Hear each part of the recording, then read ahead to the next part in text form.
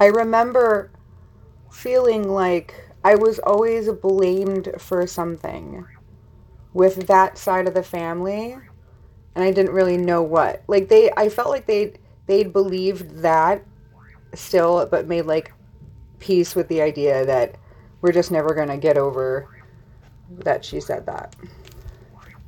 If that makes sense. Like I felt like there There was might always be, there resentment. might be some of that. I'm going to tell you that there might be some of that. It's terrible, but there might be some of that. I agree.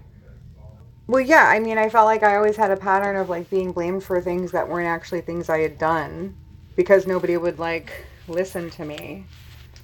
I hate to say it, Jenny. Everybody has that.